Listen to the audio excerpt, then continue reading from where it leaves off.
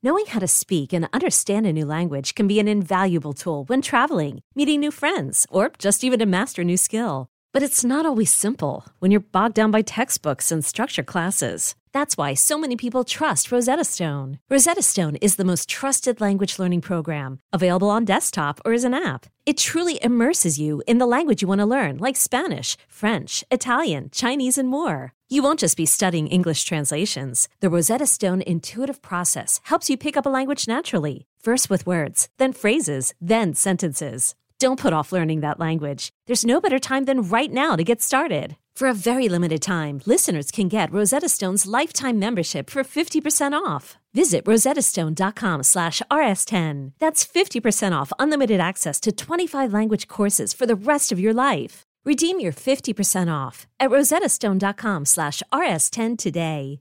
Is your child struggling with a specific subject or need help with homework? Are they asking questions that you're not sure you can fully answer? IXL Learning is an online learning program for kids. It covers math, language arts, science, and social studies. IXL is designed. This program will improve your kids' grades. Studies done in almost every state in the country. The kids who had IXL are consistently doing better. Powered by advanced algorithms, IXL gives the right help to each kid no matter the age or personality. And it doesn't have to eat up all your time. One subscription gets you everything for all the kids in your home, pre-K to 12th grade. So don't miss out. 1 in 4 students in the U.S. are learning with IXL. IXL is used in 95 of the top 100 school districts in the U.S. Make an impact on your child's learning. Get IXL now. And listeners can get an exclusive 20% off IXL membership when they sign up today at IXL.com/audio. Visit IXL.com/audio to get the most effective learning program out there at the best price. Hey folks, this is Kevin. On this week's episode of Risk, you'll hear Peter Neophotis. We've self-identified as gay people. You know, we've been ostracized and made fun of and teased. Damn it, we want someone we want to sleep with. That and more. But before that, I just want to remind you about this fantastic offer we have from adamandeve.com. For a limited time, you'll get 50% off just about any item there. When you select your one item at 50% off, you'll also receive 3 free adult DVDs, plus a free exclusive gift, and on top of it all, they'll throw in free shipping for the whole order. It really is just a win-win-win sort of situation for you. You go to adamandeve.com and you use the code RISK at the checkout. That's RISK at adamandeve.com. Also, you know, at this point, trips to the post office might be second nature to you. They seem easy because you've been doing your mailing and shipping that way for so long. But think of what a hassle it actually is. Driving there, finding parking, waiting. There's a better way. Stamps.com. Stamps.com is the easy and convenient way to get postage right from your desk. You buy and print official U.S. postage from your own computer and printer. With Stamps.com, there's no guesswork. They make it easy to get the exact postage for any letter, any package, any class of mail the instant you need it. No need for expensive postage meters. You have to try it. We use Stamps.com at Risk and the Story Studio, and we love it. And right now you can sign up for Stamps.com and use our promo code RISK for this special offer. It's a 4-week trial plus a $110 bonus offer, including postage and a digital scale. So don't wait. Go to Stamps.com before you do anything else. Click on the microphone at the top of the homepage and type in RISK. That's Stamps.com. Enter RISK. Now here's the show. Whoa, whoa, whoa!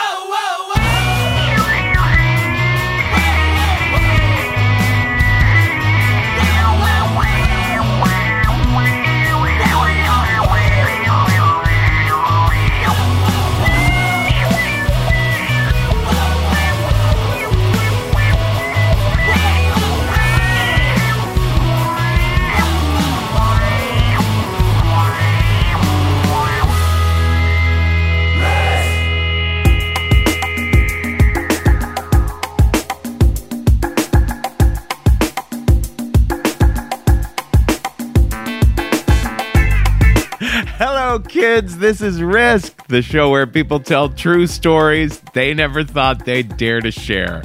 I'm Kevin Allison, and this is Planet E behind me now. Now, As you know, I'm usually laughing about something. Actually, I'm usually laughing at the top of the show, folks, because of my own incompetence. When you first hear me say, hello, kids, or whatever, I have just finished blowing my ears out, dropping water on the computer, fudging with knobs for a half hour, trying to refigure out each week for 7 years how to run my goddamn equipment. So that's usually why I'm so exasperated by the time I'm actually hitting play. And only I know what a Laurel and Hardy routine just went down before we got where we are. But this week, I'm also laughing because there's this hilarious parody of the Risk podcast that was put out. This is why you have to pay attention to our Twitter and Facebook feeds. Both places, Twitter and Facebook, we're at Risk Show. We love posting when fans create things or respond to us in moving ways. This guy, Dave Malkoff, made this hilarious 2-minute long parody of the beginning of each Risk episode, and it's mostly making fun of the fact that I'm never not laughing. And you rarely know why. We are calling today's episode Hurt Joy, which is a very strange title, but you're about to hear why in the following story. Sam Levine is going to explain it. Sam is one of the stars of one of the most legendary TV shows of the past, 20 years or so, Freaks and Geeks, not to mention great stuff since then like Children's Hospital or Wet Hot American Summer or freaking Tarantino. He was in Inglourious Bastards, the bastard. Here he is now at the Risk Live show in Los Angeles. This is Sam Levine with a story we call Schadenfreude.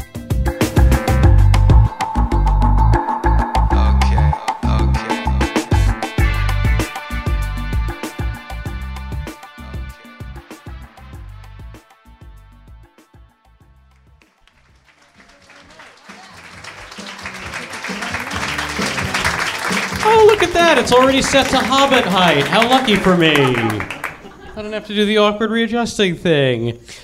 So the theme of today's show, as you well know, is rejoice. But I am a cold, heartless bastard inside. So I rejoice a lot of the time when I see others who I believe deserve to fail. Or get their shit thrown back at them. You would think of all the years we've been having the English language, we still don't have a word for that. Leave it to the fucking Germans. Schadenfreude. That's what that means. It means hurt joy is literally what it means. I get joy from watching you hurt. Fucking Germans. You know what the German word for pen is? Anyone know? Kugelschreiber. Pen. All right. So I'm going to take you way back. The year is 1999. I am working on the television program Freaks and Geeks. Oh, thank you. No, please. Thank you. Very kind. So I come all the way to Los Angeles from New Jersey, but I don't come alone because I'm 17 years old, you see. So my dear, sweet, wonderful mother makes the journey with me.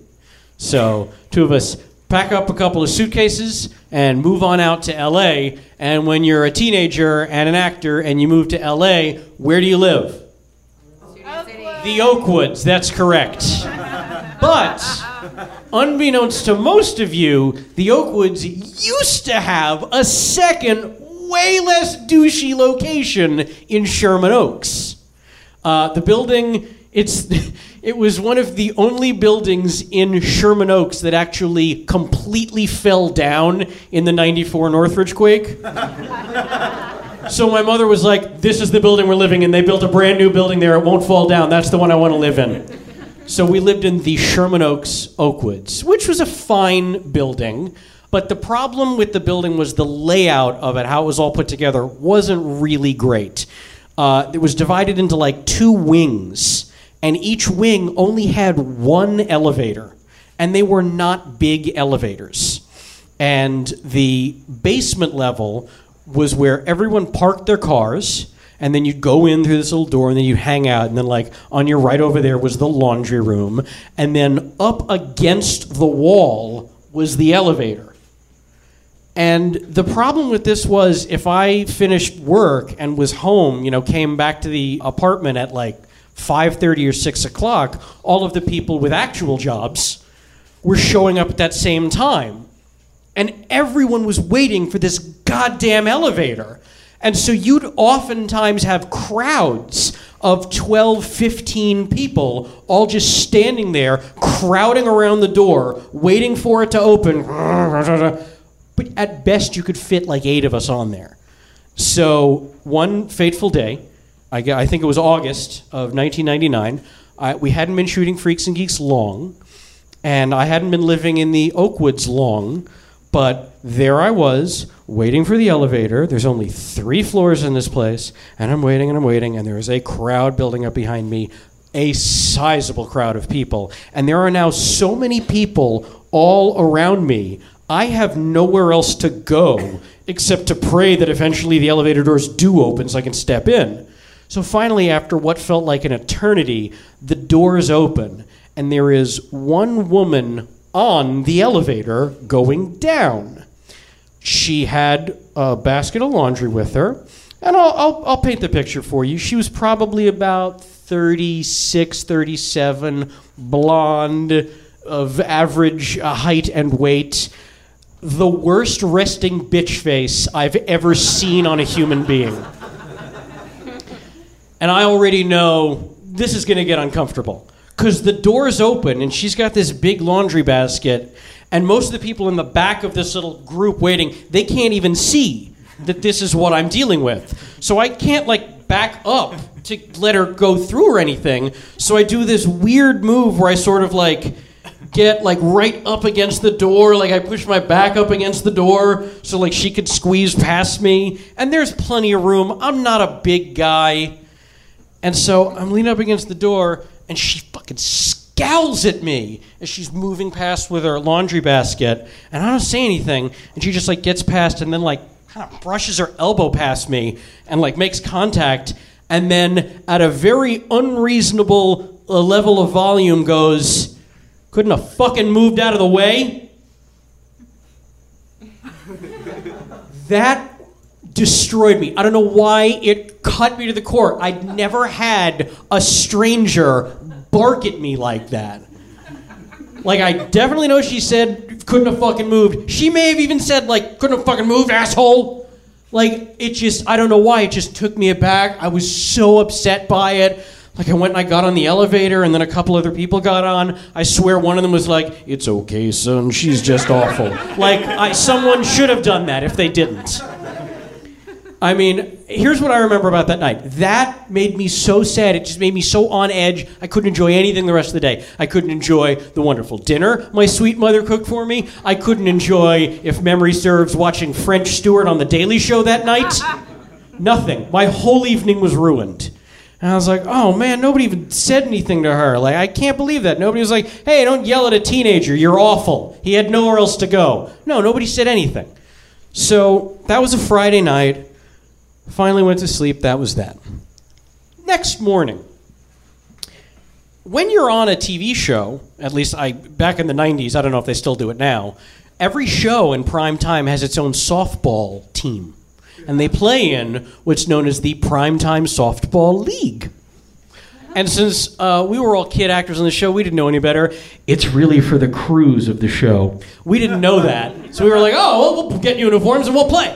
So I leave my apartment in the morning, real excited. I'm in my Freaks and Geeks jersey, got my Freaks and Geeks cap, got my mitt, got everything going. And I go and I get on the elevator. I'm up on the 3rd floor.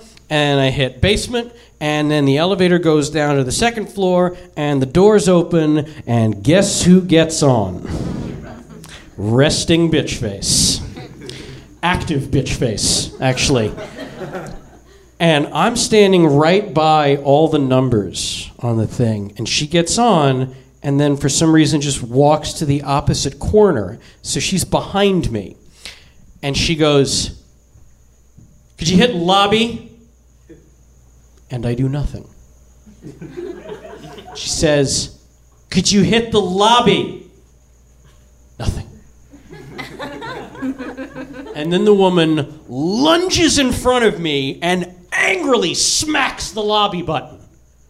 It's too late. We've already gone down to the basement. She smacks the lobby button and then gives me the dirtiest fucking scowl, 10 times dirtier than the night before. And so I look at this woman, totally shocked and surprised and everything, and gave her my best version of this, which was, "Oh, I'm sorry, I didn't see you there. Did you ask for something?"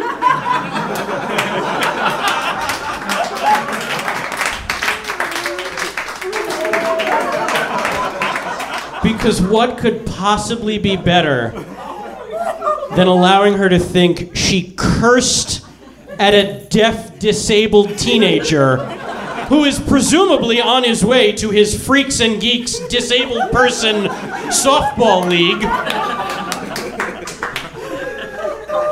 Resting bitch face turned into the most pale, white, horrified bitch face I've ever seen. And she's just looking at me, deer in the headlights. I just went, "See you." At the elevator. Thank you. But of course, the fucking joke was on me, because I lived in that apartment complex for 9 more months and had to pretend to be fucking deaf every time I saw her. But Schadenfreude, ladies and gentlemen. Thank you very much.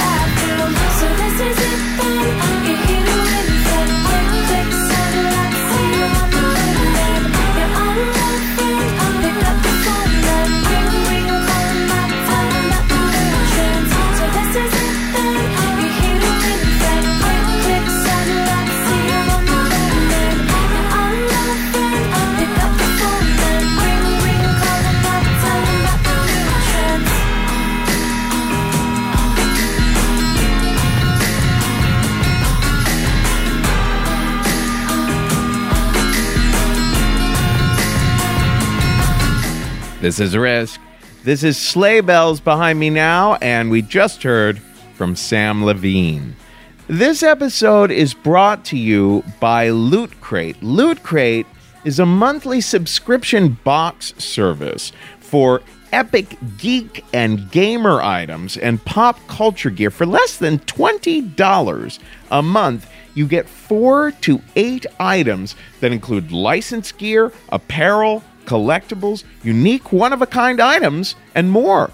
Make sure to head to lootcrate.com/risk and enter the code RISK to save $3 on any new subscription. Loot Crate is more than just a subscription service. It's an entire community of fans that share the experience and interact with each other around the unboxing of each month's crate. And they guarantee $40 or more in value in every crate. Sometimes it's a lot more. Every month, there's a different theme, and all the items are curated around that theme. Previous crates have included items from franchises like Star Wars, Marvel, The Walking Dead, The Legend of Zelda, many more. Join us as we celebrate the futuristic. We've packed July's crate with items from some of pop culture's favorite prognostications of science and the future. Look toward tomorrow with items from Rick and Morty. I love Rick and Morty so very much. Futurama, Star Trek, Mega Man, Valiant Comics, and Star Trek. They put Star Trek in the goddamn copy twice. Including a model, a figure, and don't forget a monthly tee and pin. Remember, you only have until July 19th at 9 p.m. Pacific to subscribe and receive that month's crate. And when the cutoff happens, that's it. It's over. So go to lootcrate.com/risk. That's LOOTCRATE.com/risk. And enter the code RISK to save $3 on your new subscription today. Now, our second story on today's episode, and the final one, is quite unique. It's got a delightfully literary quality to it because Peter Neophotis is the author and performer of Concord, Virginia, a southern town in 11 stories, which was the winner of the Pirates Alley William Faulkner Award and finalist for the William Saroyan International Prize for Fiction. Peter came over to my apartment in Harlem and sat down, shared this story with me one afternoon earlier this summer, and boy, what a delightful day that was, and now you can be a part of it here with us too. Here is Peter Neophotis for the story we call Persephone's Storyteller.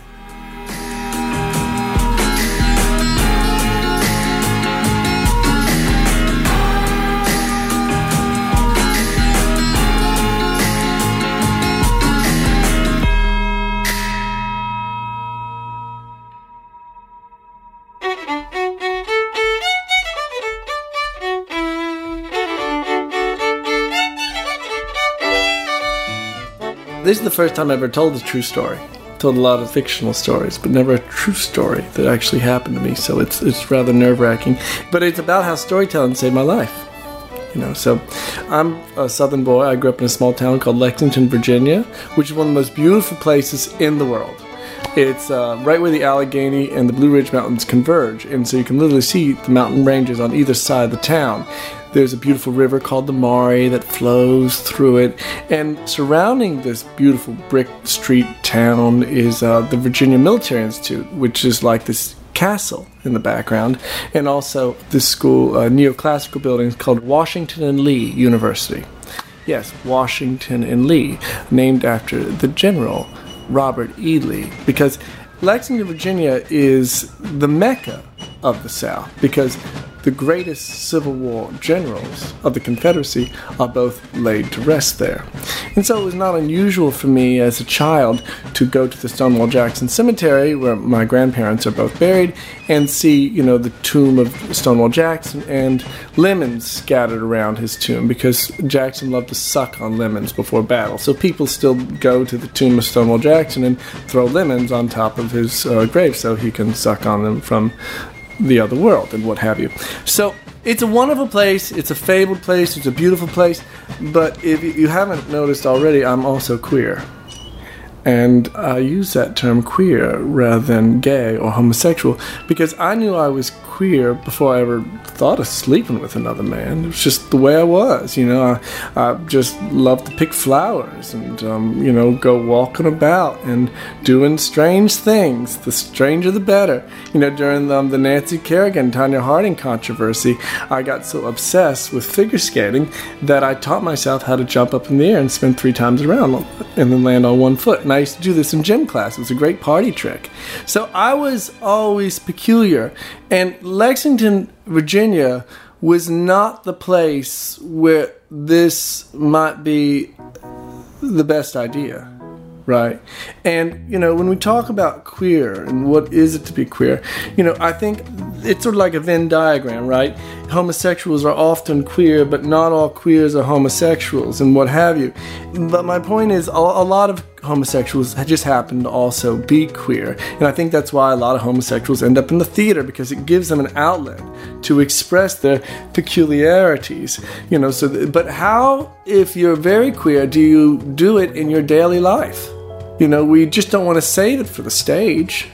You want to do it at all moments of your daily life. And so that was a challenge. And I ended up, fortunately, as much as I had to hide it, having the fortunate incident of taking Latin.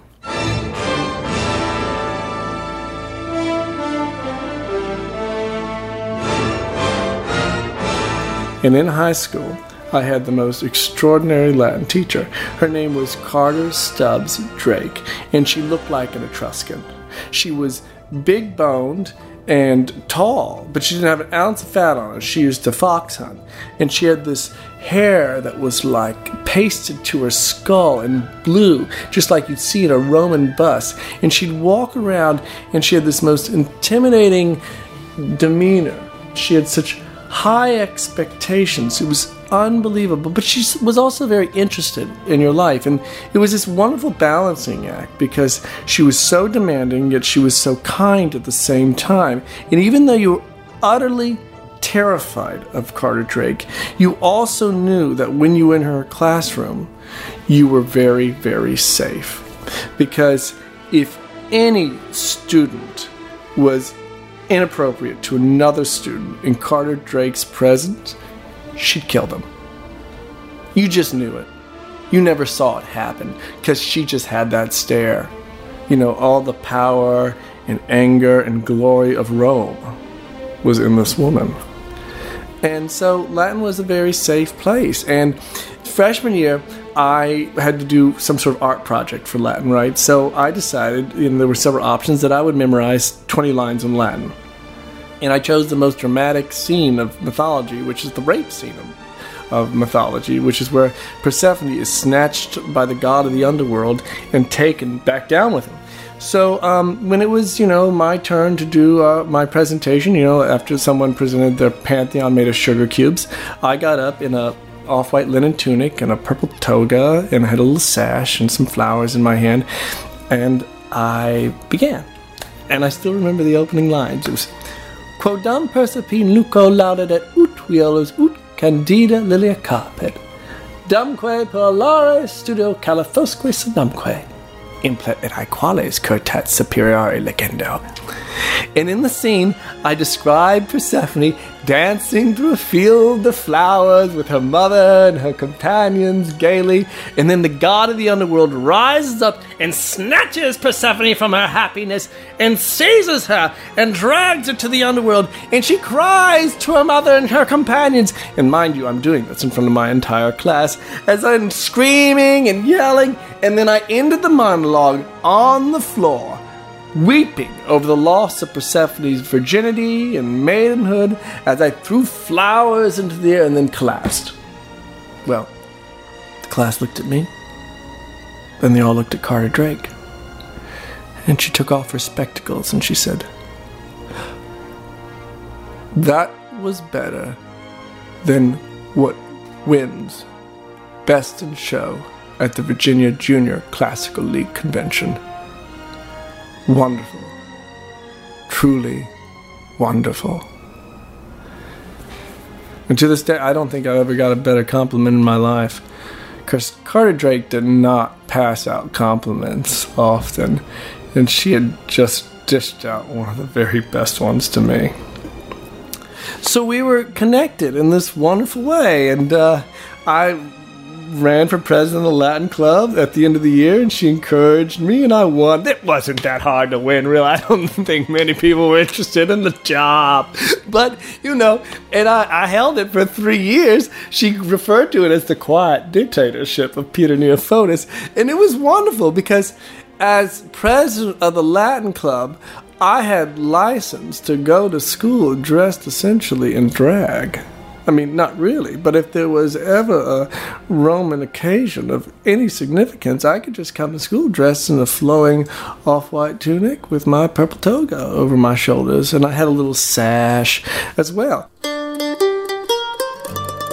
I just want you to picture this, because it is looking back rather absurd. I went to a consolidated high school in Lexington, Virginia. This is the Shenandoah Valley. Yes, there were 50 kids from the colleges, whose parents were college professors, but in a class of 300, there were also those who wore Confederate flags sewn into their clothes, or all, whole groups of people who hung out together because they were from the same country holla and had the same grandma or something like that.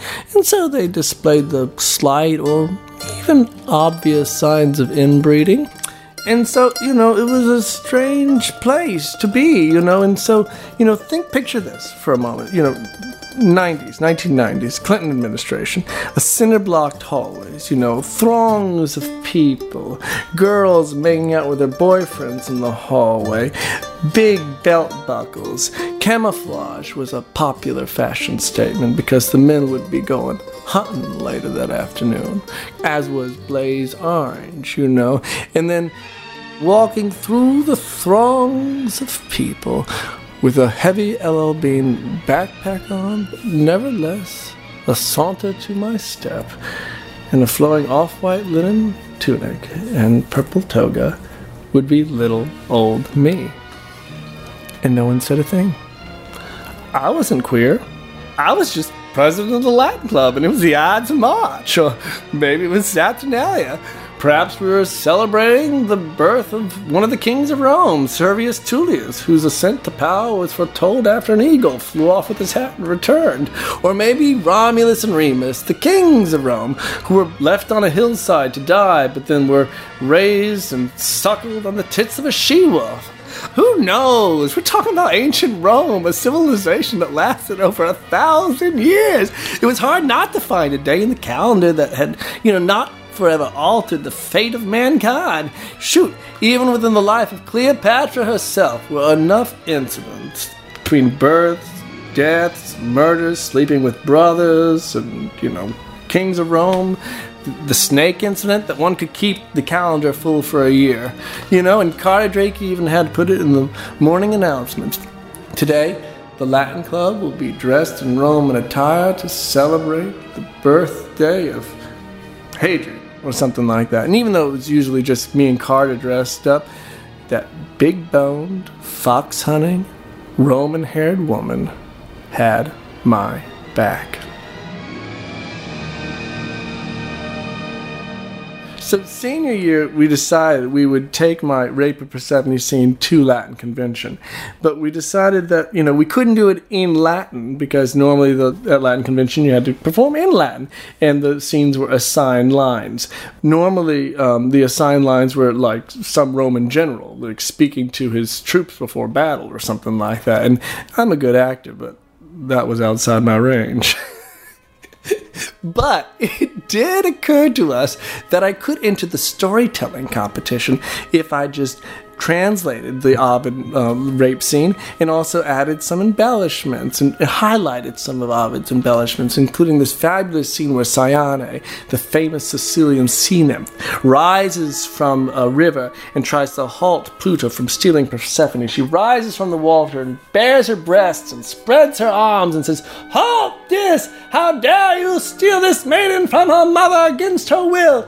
It's very dramatic, and like the original scene, and this storytelling thing, which lasted about 5 minutes, involved me in my tunic and toga and waving my arms around and crying and screaming over the Persephone as she was being raped by Pluto. And at the end, I then would collapse onto the ground and throw the flowers way up into the air and then weep on the ground over the loss of Persephone's virginity and maidenhood. Carter coached me on the whole thing, and that spring we got in a yellow school bus with a couple other Latin students and went to Richmond to see what I could do. And damn it if her prediction 3 years prior did not come true, and I won Best in Show, which was a huge deal. I would outbeat all age groups and categories. There were lots of rounds, but the judges just couldn't get over this kid screaming and crying and throwing flowers in the air over the loss of Persephone's maidenhood and innocence. And they just kept on advancing me, and I won Best in Show. And they just thought it would be the best performance to have, which was the honor of the winner of Best in Show of the Dramatics competition. You got to perform in front of the entire Virginia Junior Classical League delegation, which was 5,000 people, which is more people than I've ever performed in front of live in my life. I don't know where all those kids come from. I guess there are a lot of kids in Northern Virginia after all. But anyway, so, at the end of the convention, they announced my name. They were like, Peter Neophotis, the winner of the Best in Show, will now perform the famed rape scene of mythology. And the normally clamoring audience just went like bone silence. Like, bone silence. And I walked up on stage and everyone looked at me and I was in my, purple toga and flowing tunic. And then I just began. And I don't remember much of the performance except, I was very emotional and I ended up like weeping hysterically on the ground at the end. And the audience erupted and I just ran off the stage afterwards after I took my little bow/curtsy. I just ran off the stage where Carter Drake was. And it was like this, like full-on, totally inappropriate, like football-style hug. I just like ran into him like boom, it was just so emotional. Like if someone had caught it on YouTube, like these days, it might be like, oh, what was going on between those two? But at the time, like everyone thought it was totally cool. Like I had just been weeping on the ground over the loss of this woman's like maidenhood/innocence, and there was my Latin teacher, and I just had to hug her. It was just wonderful. So Carter Drake and I kept in contact after I went to Columbia, and it was really great. And we would, do things while I was home over Christmas and during the summer. And I just want to also comment that there's something wonderful that a gay man in the relationship that they can have with an older woman, because there's nothing edible going on. Like the edible complex, you can be very close. I remember once we went to Limecount, which was this outdoor theater in my hometown, and we saw Lady Macbeth, and we had a little picnic beforehand. And during the play, it got cold, and the mosquitoes were out, so we got our blanket out, and there we were, like huddled together under this blanket in the front row, and it wasn't weird at all. Everyone knew that was just Peter Neophotis and his Latin teacher, a queer and his Latin teacher. Nothing peculiar at all about what's going on there. Anyway, so senior year, I called her to ask her if she wanted to go have a coffee, right, over Christmas. And she said to me, Peter, I have some news. And I said, what is it? She said, I'm engaged. And I said, I heard it was the talk of the town. I can't wait to speak to you about it. And when she arrived at the coffee shop, she was like a brand new woman. I mean, her curls were no longer pasted to her skull, but had grown out, and she dyed her hair brown, and she had these sunglasses on that just made her look like a rock star. And she was just so happy. And not that Carter Drake wasn't happy before, but let's be honest. No one wants to live for decades in a small southern town all by themselves. And I think, part of the reason I had a connection with her is because as a gay man and a queer man growing up in a small town, I know what it's like to feel isolated and alone. Will you meet someone that you will fall in love with, and they'll fall in love with you? We're not totally in control of that, right? And I think that Carter Drake did have a frustration. Even though she was a wonderful human being in so many ways, she hadn't met that person. But now she had. And his name was Lloyd, and he taught computer science at Washington Lee, and they liked to go on drives and take photos on Sundays. And she was just giddy. And I said, when are you going to get married? And she said, I don't know, Pete. But, when you're over 50, you're not quite sure how to do these things. Anyway, about 3 months later, I got a phone call from a friend of mine whose mom works with Carter, and she said, Pete, do you know what happened? Do you hear about Carter? I said, did her and Lloyd elope? Damn it! And she said, no, Peter, she has cancer, skin cancer, and it's metastasized. She has just a few months to live.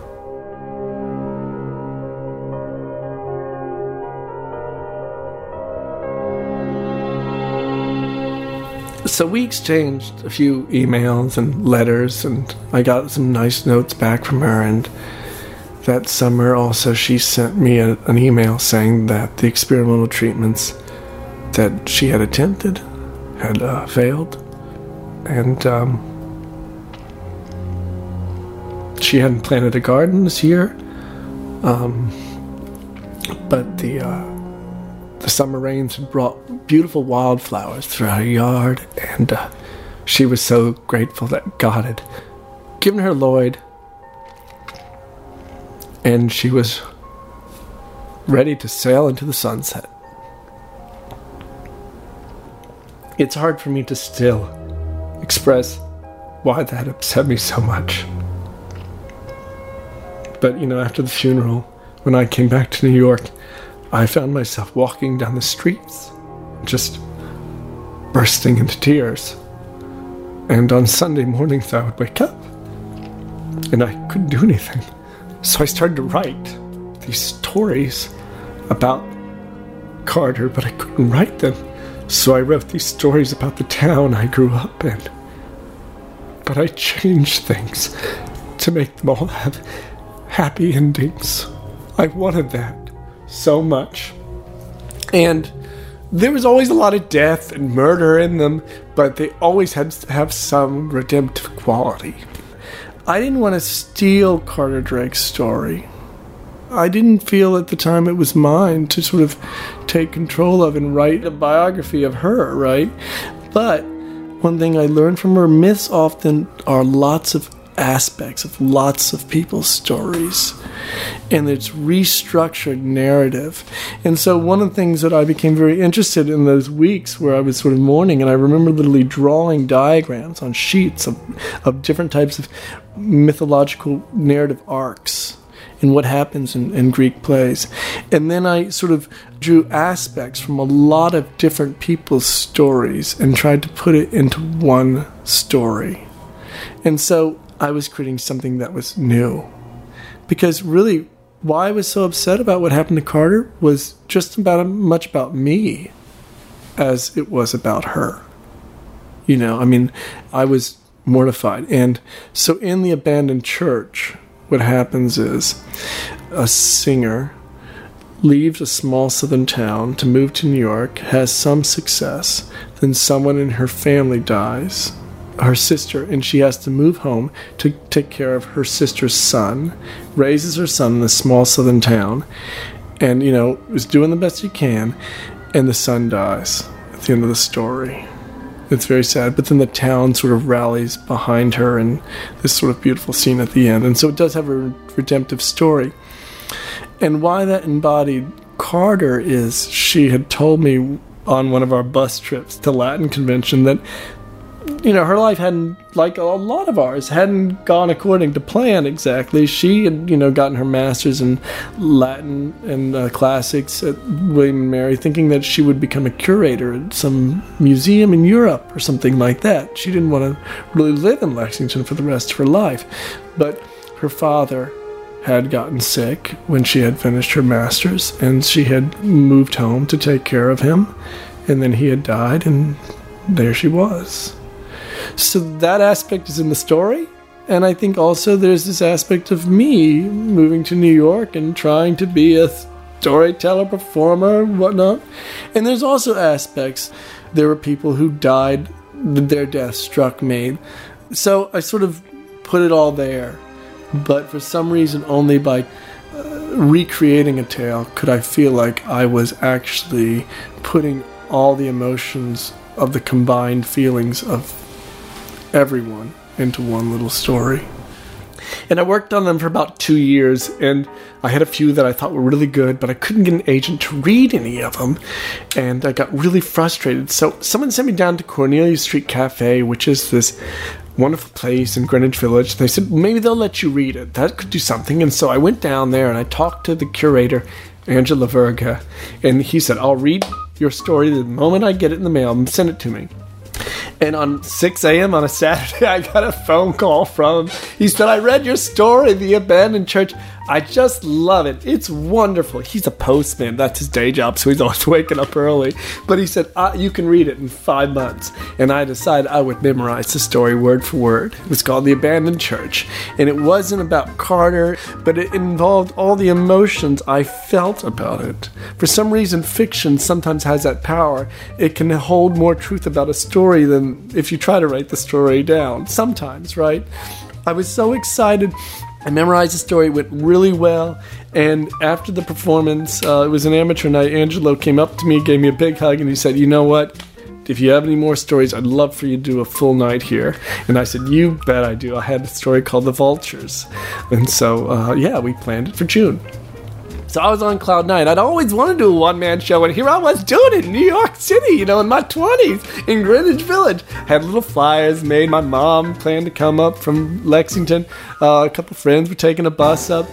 And then one night I was online doing a little dating, because that's what gays do in New York City.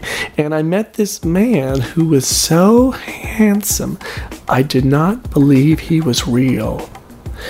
And we agreed to meet. And I didn't think when I saw him that he would be real. I thought some old dude would show up or something like that. And then he showed up and he was even more beautiful than his photos, which never happens, right? He was just stunning by all accounts.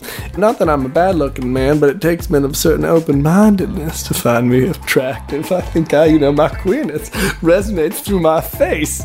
Maximilian, on the other hand, was just beautiful. There was no questions asked. The face was perfectly symmetrical. He might have had plastic surgery looking back. And when I met him and walked up to him, he embraced me and he said, "You're so beautiful." Okay, so he was French. And so for the rest of the story, I'll be talking in a terrible French accent. I'm doing the best I can. But anyway, so we met. And I found out as we were talking that he was very wealthy and, he was cultured. He was just like this Prince Charming, and we were having coffee at a Starbucks. And at one point I turned around and I said, is this a joke? Is this a joke? Is Candid Camera going to come out of somewhere and be like, surprise? But I actually asked him, and he looked at me and said, this is not a joke. This is very real. And then he reached across the table and put his hand on top of mine. I think one of the idiosyncrasies that I liked about him was that he seemed so interested in talking. We shared a lot of stories. And he was interested in science and writing. Actually, the funny thing is he looked at parts of Concord, Virginia. And actually, I won't say edited it, but gave me some advice on some of the stories. He would look at things and say, oh no, you need to shorten this and, put this here. So he had a certain intelligence about him. Gay men are often criticized because we put a lot of emphasis on being with someone who we're attracted to. And that's because we have gone through a lot of trouble to be gay. If we just wanted to be with someone we liked, that was fun to be around, well, there are a lot of women out there that are fabulous. We got a lot of women out there that I just love to hang out with and go shopping with and all that stuff, buying plants, you know what I mean? But we self-identified as gay people. We've been ostracized and made fun of and teased. Damn it, we want someone we want to sleep with. So Max had that combination. He was very smart and fun and funny and interested in me for my cerebral qualities, I think, in a lot of ways. And Carter and Lloyd had shared, from what she discussed to me about him, a lot of the same things. They liked going on drives. He loved museums. They just appreciated each other. I met him once. And he was delightful just to talk to. So I think that, I did feel that, like Carter, that I did meet someone that appreciated me for all my sort of strangeness. Because he got a hoot out of me. I remember he did get a hoot out of all my little strangeness things.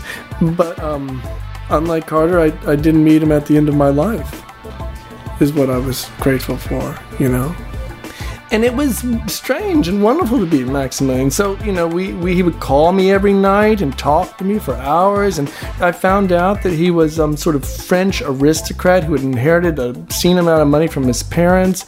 And then he had tripled or quadrupled his fortune by starting some internet company that also puts, if, someone's wearing Ray-Bans in a movie, that's an advertisement. So he rewrote scripts to put products in all the scripts. That's what he told me. And it made sense because he had so much money. He would wear these watches that were, I think they're called pad sheets or something. They're like $250,000 each, right? And he always had a different one on, right? And, we'd be walking down the street and he would just walk into a store and spend $3,000 on clothes that he never tried on. Right. And little things like if it started raining while we were having coffee, he would send a text message and someone would run by with an umbrella. That I never got over, right?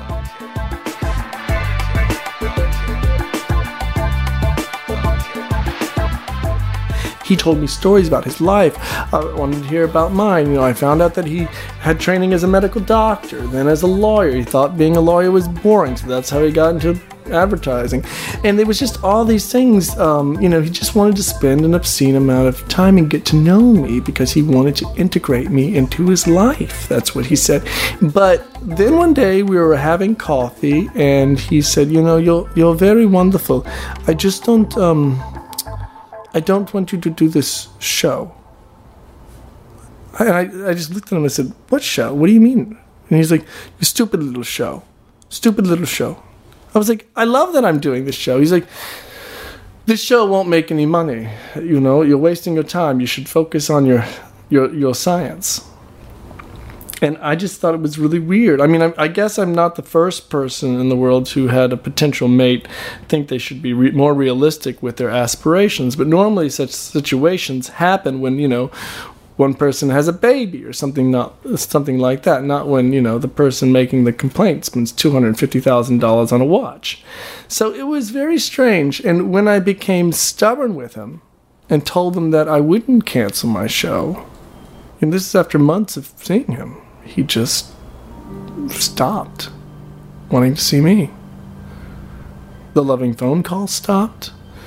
The text messages.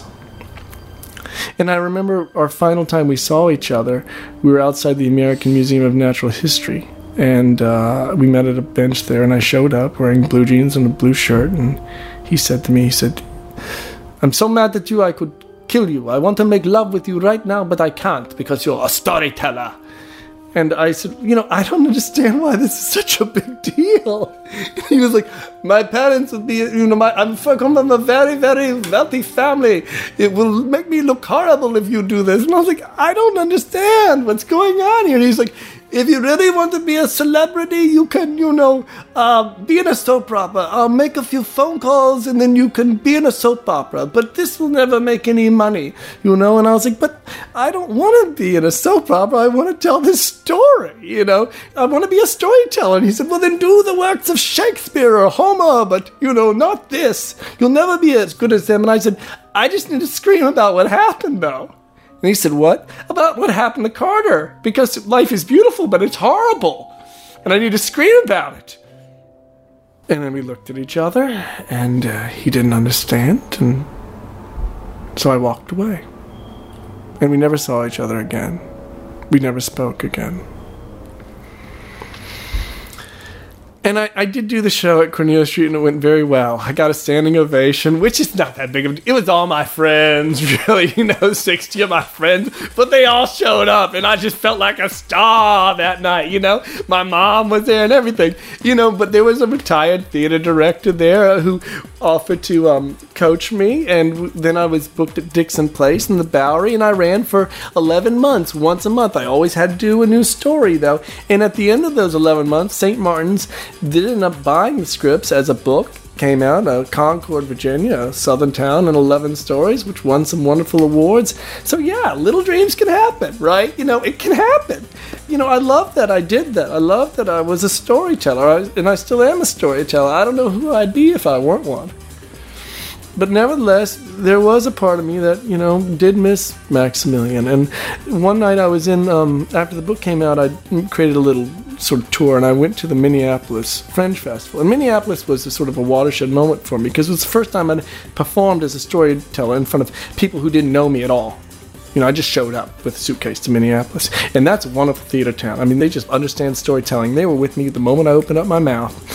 And I got wonderful reviews, and everything was going great in Minneapolis. One of the critics said it was one of the best shows at the Fringe. But nevertheless, I couldn't get any producer to show up to my show. I emailed, nothing. No one would help me take the show to the next level. And that was really sad for me because I felt I'd done so much myself. You know, there is a point where you need a little help to become, you know, what we think of as an entertainer. And so, you know, there was a night before I left Minneapolis, which I loved Minneapolis so much, where I said, you know, perhaps Maximilian was right. Perhaps it is impossible to do what I want to do and make, you know, any money or have any real success. What is real, though? I wonder what he's up to, I thought. So I Googled him. Now, are you ever at those cocktail parties, dinner parties, where you go around the table and you talk about who dodged the biggest bullet? Or is it just me? Is it just the cocktail parties I go to? Because I seem to be at them a lot. But anyway, I once dated this Frenchman who tried to kill my dreams of becoming a storyteller and claimed to be a billionaire. And then after he broke up, I found out that he convinced this old lady who was very rich to adopt him. Then he tried to poison her. And then when that failed, he then married this really rich billionaire media mogul. And, you know, after they got married, he did successfully poison him to death. Then he produced a will in London court saying that the billionaire, this Australian media mogul, left Maximilian all his money. And he went out and bought Porsches for all the witnesses of this supposed will, but it was seen as a little suspicious. He had also duped a talent manager out of $500,000, and so the talent manager paid to have the media mogul's ashes autopsied and found out that there was poison in the ashes. So he ended up not getting the money. Now he's in jail in Paris, I think. We lost touch. But his brother and sister-in-law have come forth and said that they believe that my ex also killed their parents for the money. I also found out that the media mogul that he had murdered for all that money 20 years prior had been his lover and had tried to make Maximilian a star. Maximilian wanted to be a musical pop star and had failed. Despite all the money behind him, despite all the talent, Maximilian was extraordinarily talented in so many ways. Despite all his extraordinary beauty, they just didn't have control over the fact that he just didn't stick as an artist. And perhaps Maximilian felt some anger toward that media mogul for not warning him that despite all these advantages and all this effort, the potential to do something else with one's life might be wasted. And perhaps Maximilian thought, hey, if I can't do it with all of my advantages, how does this hick from the South think he can make anything of himself telling some stories about his dead Latin teacher? And maybe he was right. But that's still not the reason I tell stories. I tell stories because I have to. Just like Carter and Lloyd used to just drive around on their Sundays and take photos. To capture life in its most beautiful ways and learn from it. And I can honestly say that there has not been a day in these past 12 years where I have not been walking down the street or sitting at a bench doing my daily task, my lab work, and I have not wished so much that Carter Drake had lived. But the stories of our lives have the potential to be wonderful if we choose to be a celebratory character every day, which is what I try to be. That boy in an off-white linen tunic and flowing purple toga, with flowers in his hair, walking through the throngs of people, forever mourning over the loss of a maiden stolen too soon from this life. But just as she taught me, unafraid, to cry out and scream.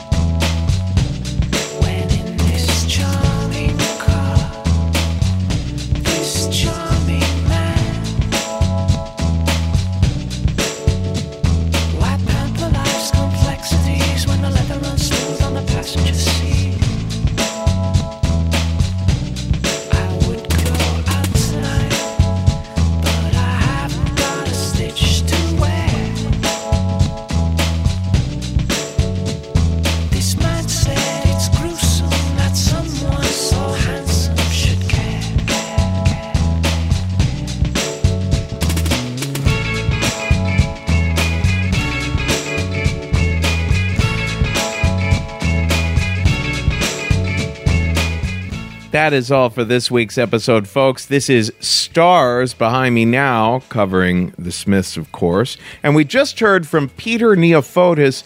Now, Peter has written a new book called The Bright Eagle, for which he's seeking literary representation. Feel free to email Peter at pgn6@columbia.edu or check out his website at neophotis.com. neofotis.com. Thanks again to Loot Crate, the monthly subscription box for geeks, gamers, and pop culture nerds. Join us as we celebrate the futuristic. We've packed July's crate with items from some of pop culture's favorite prognostications of science and the future. Look towards tomorrow with items from Rick and Morty, Futurama, Star Trek, Mega Man, and Valiant Comics, including a model, a figure, and don't forget, a monthly tee and pin. You only have until July 19th at 9 p.m. Pacific to subscribe and receive that month's crate, and when the cutoff happens, that's it, it's over. So go to lootcrate.com/risk and enter the code RISK to save $3 on your new subscription today. Risk will be live in Brooklyn on July 27th at the Bell House. On July 30th, we're back in Los Angeles at the Bootleg Theater. On August 5th, we are in Toronto in Canada. On August 6th, we are in Montreal. Come on out, Toronto and Montreal, folks. On September 17th, we are back in Salt Lake City, Utah. And the theme that night is outrageous, so be sure to pitch us, folks, from Salt Lake. We are at the submissions page at risk-show.com. And here's one that's pretty far out. November 12th, we're in Baltimore. Baltimore, the theme that night is Wounded, and you can find us, like I said before, risk-show.com/submissions. Folks, today's the day. Take a risk.